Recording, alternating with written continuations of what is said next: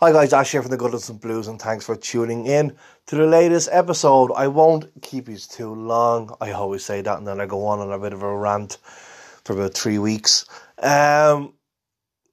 Just having a quick look back on last Monday's game, the 2-2 against Leicester. Very hard, like even the guys will tell you, I was losing my will to live in that game. You know, the joy of going ahead through Calvert-Lewin, the ultimate price of watching Alex Iwobi just giving the ball straight to them, and then the likes of Jamie Vardy leaving Michael Keane for dead. Pretty much had time to stop off, grab a sandwich in a cafe and still get up there and score. It didn't work out for him in the end because he tried to be the smart fecker and do an old chip to get the goal where he could have easily have won that game and really eased Leicester's fears by doing the easy thing and just slotting the ball, making it 3-1. But obviously then the penalty, a brilliant save. It wasn't the best penalty in the world, let's say, by Maddison, but he still had to be in the right place at the right time and saves it. And then Iwobi, to some extent, makes amends by getting the equaliser. But the way we started that game, the crowd that were in Maher's on Monday night, we couldn't believe the start that we had that game. We were really none of us were up, not saying they were up for the game, but you could see we were just scared shitless as the game kicked off. But it was amazing for that penalty for Calvert-Lewin. Hopefully that kicks him right into gear, and he continues to that for the last 4 games of the season. It's going to be very hard for him to do so in the games that we have coming up.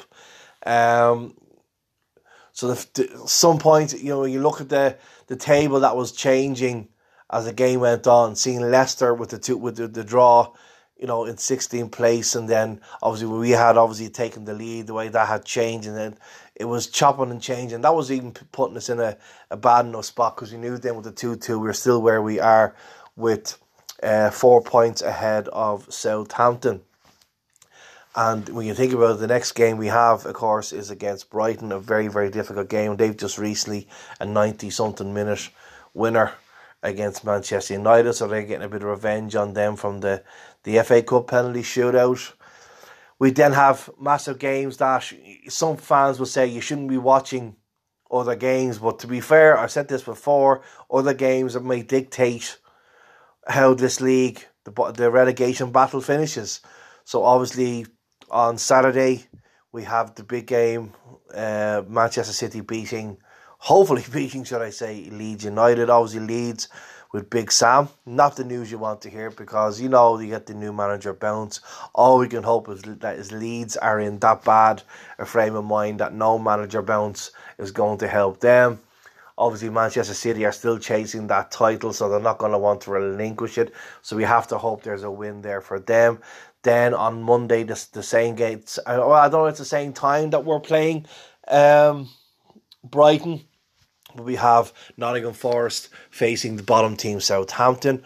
Very hard to say what you want there. If push comes to shove, I suppose you're going to have to say you have to go for a Southampton win there and hope to hell that we get a win against Brighton, because obviously then they'll only be a point behind us. And then I think I'm trying to think who else is playing. Fulham are playing Leicester. So it's really all to play. We do have to be watching those games and our own to see what the hell's going on. Because if we go on odds, the next 2 games, Brighton and City, if you're truthfully honest with yourselves, we're not going to get anything from those games. You'll be lucky. Some people are saying if we can take a point from those 2 games, they're kind of hoping that Wolves will take their slippers are on. And the same with Bournemouth. That means then that you're possibly getting... They're thinking, okay, out of these 4 games, 5 points is what's required. So they're thinking of 3 points in the draws in the next 3 games, and then beating Bournemouth on the last game of the season. If I had a crystal ball and that happens and you survive, that's fine. But I don't really fancy going into the final game of the season, not only getting us, hoping that we get a win, but going with other results going the way as well. It's just really, really hard watching. And as I said, I was losing my will to live, screaming and shouting at the TV. And there was even a girl in there who says she was a cop boy. She's obviously visiting one of the bar staff. She knew them. She's working in another bar, and we were slating her off, and we were having jokes with her. And when I was shouting at the TV, she's like, "You do know they can't hear you." And we're like, "Oh Jesus, get out of the bar." But yeah, just that miss then by Dominic Calvert-Lewin. I was screaming at the TV that me granny would have scored that, and somebody else's granny would have scored that, and the language that was used was quite abrupt, as you can imagine. I do wear my heart on my sleeve when it comes to Everton Football Club, and especially in those kind of games, so I do apologise when the language was a bit much for those in attendance, but I wasn't the only one. So that brings us to our game against Brighton. Oh, just to finish up with that game, I was quite abrupt as well, I was calling it the attack, but I don't know, I can't think of the player's name, the Leicester player that basically took out Seamus Coleman, and at the time we were all more or less saying he's ended his career and we'll never see, never mind in an Everton shirt again, but we never see, even if he got a transfer at the end of the season, I don't believe we'll see, you know. That was we all felt that's his career over. The leg was completely gone the other way, and we didn't know whether it was a broken leg or whether it was an ACL. But the one thing I will say about Seamus Coleman, even though he was on that stretcher, I think nearly a couple of times he nearly fell off because the thumbs were up and he was waving on to the players and to the fans to keep going and keep going and keep going. So even with a possible, at the time, a broken leg or ACL, he was giving more fight on that pitch than what most of these players have shown all season. So all we can say is we wish you the best of recuperating.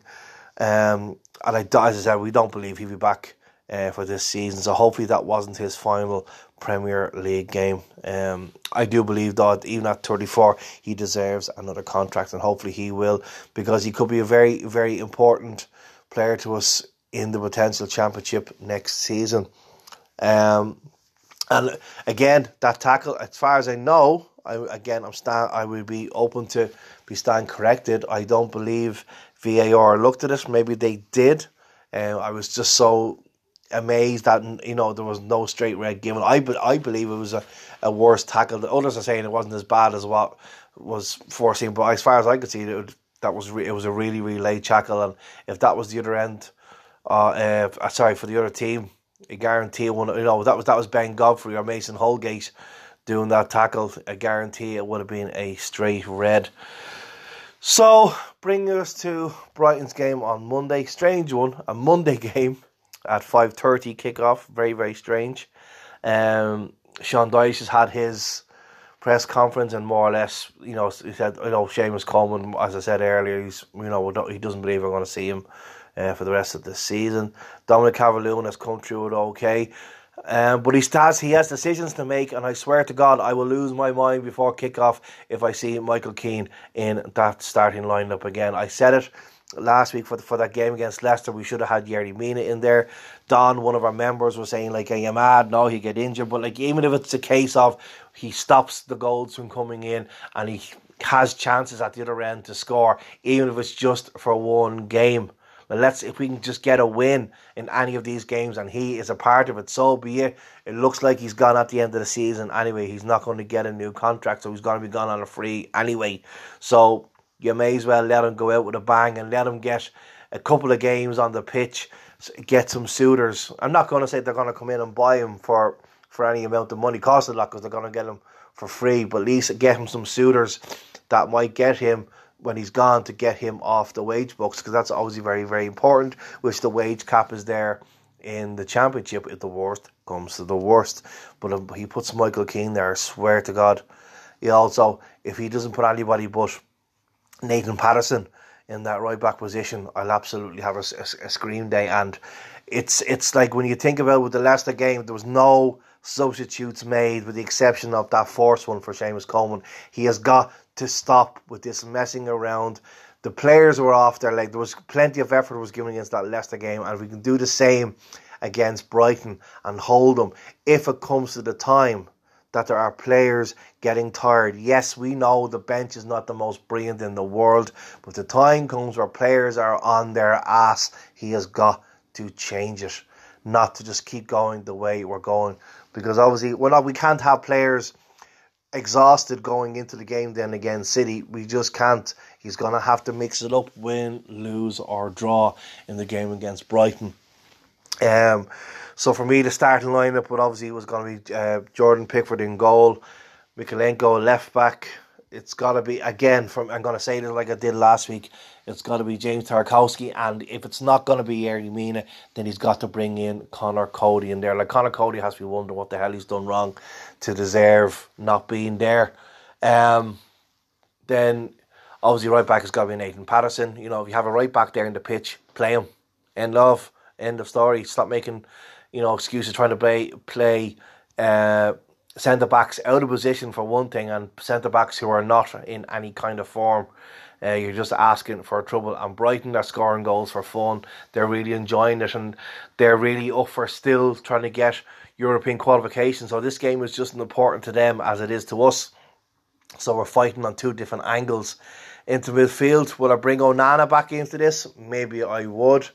I'm not saying Garner was bad, but maybe I'll bring Onana back into this one with Idrissa Gana Gueye and Doucouré. Doucouré needs to get back in. It's not like he was injured when he got the red card. He needs to step back in now for these remaining games, get himself back into it.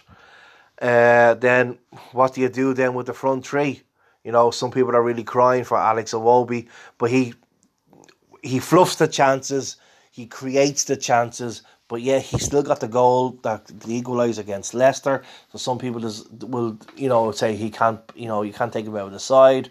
But if you play him on that right hand side, maybe you're losing something in trying to create efforts for Dominic Calvert-Lewin. So it's a real difficult one for me. McNeil definitely one of the hardest trying players we have in the squad at the moment, with Dominic Calvert-Lewin in the centre, and I'll stick with Alex Iwobi for the moment. But if it's just not working out, and if he makes that one damn slightest mistake, he has got to come out, and Marty Gray or somebody else is going to come in or make a change to the formation. Hands on heart, I believe we'll be beaten, and if we're not careful, beaten badly, and that's not going to do our, the feelings. It's not going to do us. It's not going to do us any good. We'll be having more heartache. But I think if I can get a 1-1 out of this, I think we'll have to go for a win. Of course, I think it is a must-win game. But if we can get a 1-1 out of this, I'll be happy enough. But I just have that just funny feeling we're going to make a mess of things. We just have to pray and hope that Brighton are on a very bad day, that the seagulls don't come out of the traps, and we do a job on them going into the game then against City. Yeah, I'll leave it there. Like I said, it was only supposed to be a quick one. I'm already nearly 14 minutes into it. Game on Monday, guys. We'll see you in Maher's on Eden Quay, home of Gunners and Blue Supporters Club Ireland.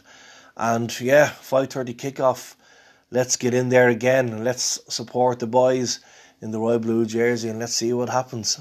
As the old saying goes, we go again. Till then, thanks for listening. Thanks for your support.